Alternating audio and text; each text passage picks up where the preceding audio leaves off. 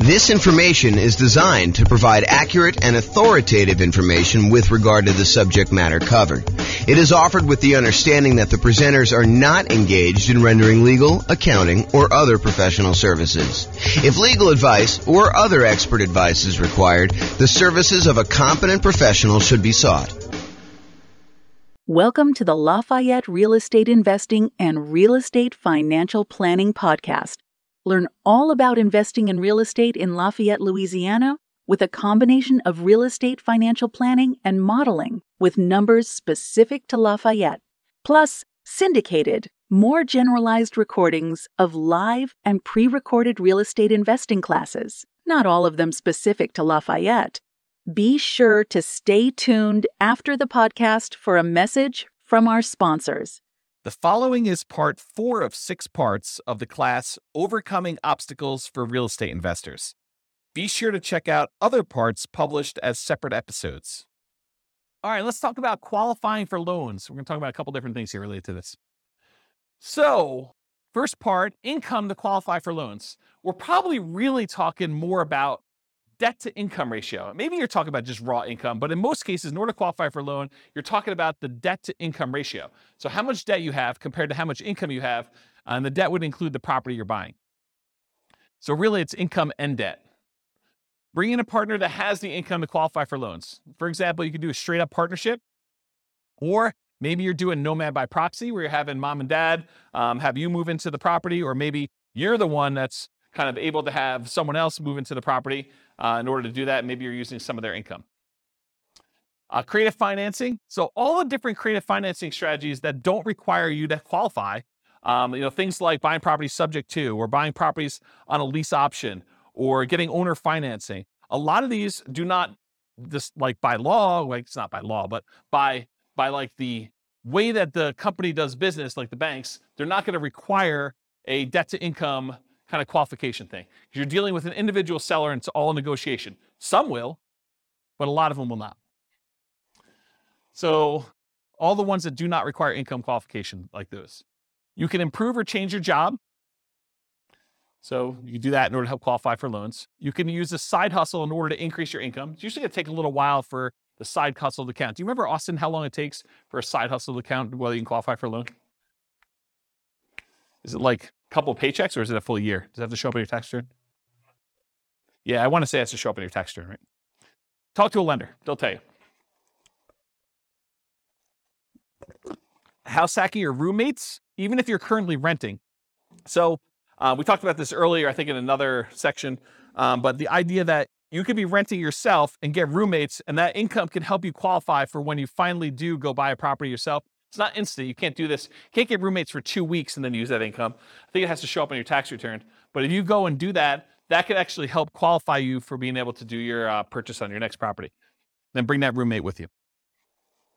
Change how you're renting existing properties. So if you were getting regular rent on a property, maybe in order to qualify for your next property, you have to convert the ones to short-term rentals, have them done for a year or so. Or maybe you're doing lease options where you're getting slightly higher than market rent, or something like that in order to improve the economics and the income you're receiving on your property. And then finally, optimize or reduce personal expenses, especially those that factor into DTI. So maybe you're looking at your stuff and you're like, look, I've got this really high monthly payment bill, but it's really not that much left to pay off. I probably should pay that thing off to really improve my DTI if it's limiting me from getting my loan. And a good lender will be able to go look at all that stuff and help you decide, hey, look, if you've got $2,000, maybe you should pay off this one thing and get rid of that $80 a month payment you got or something like that. And then things like taxes too. If you go ahead and optimize your taxes, if you're constantly trying to make sure that your property taxes are minimized and your other income tax and stuff like that, that could actually help you qualify in some ways. Any questions on income to qualify for loans? Yeah.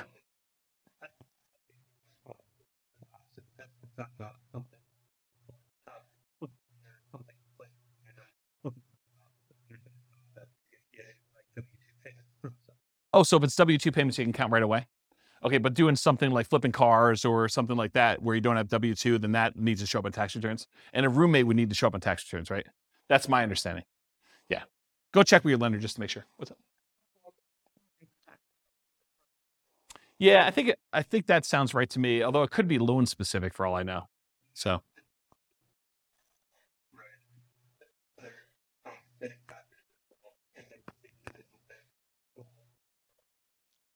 So what was set off, Mike, is there could be bank overlays and there could be, what do you call compensating factors? Yeah. So go talk to a lender if you're going to do that situation. Make sure you know exactly before you go get roommates when you're not going to be able to use that money for a couple of years. Go talk to your lender and find out all that stuff ahead of time.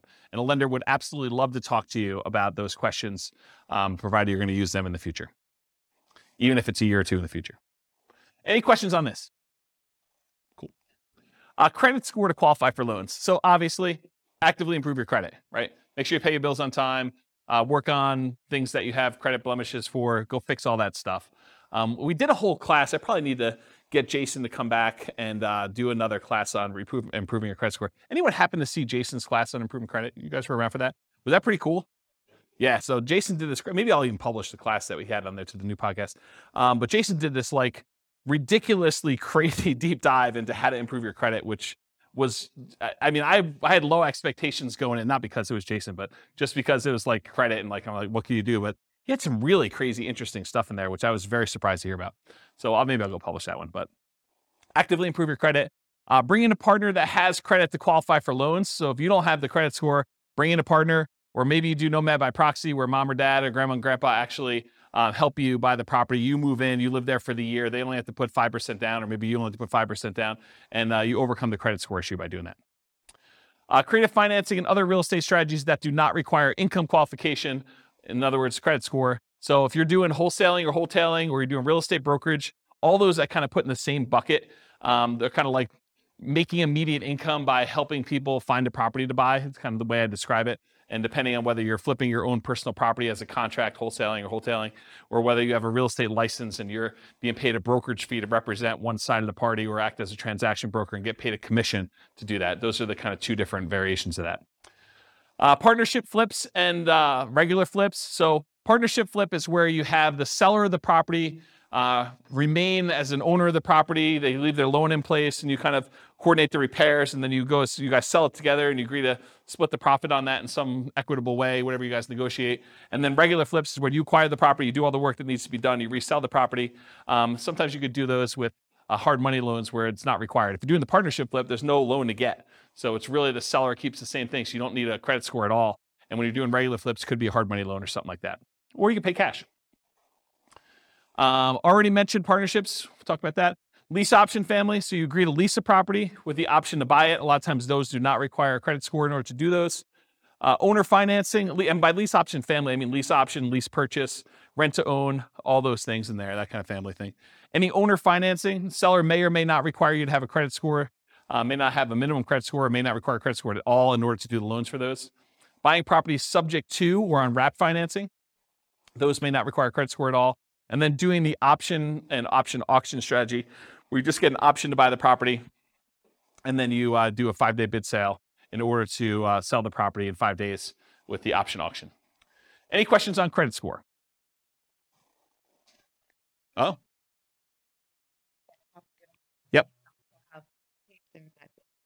It would change theirs. Yeah, because it would show up on theirs. And depending on how you structure it, it may actually impact yours.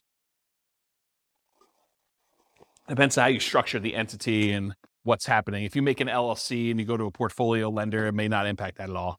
If you're not on the loan, the one signing for it. So, all right, any questions on this? Sweetness. Loan spots. So I'm not sure if you guys know this, but the number of spots has changed throughout the years from my understanding. But right now, I'm pretty sure you can have 10 loans on your credit report before you can no longer get conventional investor loans. You can still get owner-occupant loans. You can still buy a 5% down property with loan spot 11 or loan spot 12 or loan spot 13 as long as you can qualify. But for doing additional investor loans, they're not usually allowing you to do more than 10 loans. They won't allow you to do loan 11 or greater as an investor once you already have 10. So that's the way to describe it. And go talk to a lender if you want more details on that. So once you get to the point where you've used up all your loan spots, this becomes a challenge. It becomes a challenge for a lot of folks. So how do you deal with this challenge? Well, one thing you can do is bring in a partner that has spots for loans. So do partnerships where you bring in loan partners and maybe you provide the down payment because maybe that's not a challenge for you. Or maybe you do Nomad by proxy and you have other people getting involved with those and buying the property that way. You could get portfolio loans. So this is the solution I think a lot of investors go to. They'll go to a a local bank that does portfolio loans, that they're not doing conventional financing, they're keeping the loans on their books, and they will allow you to do loans. Typically, the problem with those is most of the portfolio lenders that I know are not doing 30-year fixed rate financing. They're doing a 30-year term, but a lot of the loans are variable. And it could be, they're fixed for 5 years and then they become variable. But the challenge is that they're not 30-year fixed rate financing loans. The local company that I know that does a lot of portfolio loans, they do have a 15-year fixed rate financing loan. So you can get 15 years with fixed rate, but then the cash flow on a 15-year fixed rate financing loan usually is much worse because your shortened amortization period really impacts your cash flow on that. So just something to consider if you're doing those portfolio loans. That's why the 10 loan spots for these loans is so important to be able to get 30-year fixed rate financing. It's kind of an important thing. Get creative financing. So you can do all the stuff we talked about in the creative financing class, subject to lease option, lease purchase, owner financing, all those that don't require any type of income loan qualification and don't use loan spots. You could change the strategy to one that does not require loans at all. For example, buy with a lease option. You're not getting a loan. You're leasing the property and then you have an option to buy it, or buy free clear properties. Save up all the money you have in order to buy the property free and clear, or do subleases. You lease a property and you have the ability to sublease it. You can also pay off existing properties that you own to free up loan spots.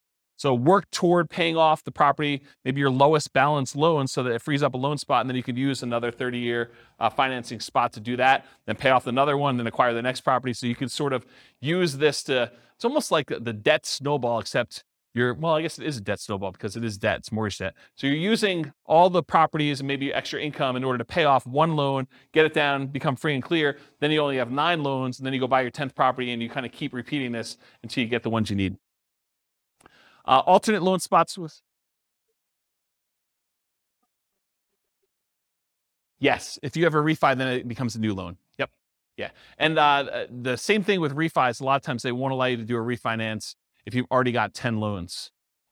So it becomes really tricky though, because let's say you go get 11 loans. My understanding, it becomes hard to even do like a rate and term refi on the ones that you had beforehand. So it becomes almost this really weird puzzle that you need to move stuff around, and it gets much harder when you do that. A lot of folks think, the hard part is acquiring the first deal or second deal or third deal. Well, you just change your challenges. I mean, once you get to the point where you have 10 properties, now it becomes a whole new set of challenges you need to work through. It's not that it's easier, just different problems you're trying to solve and work through.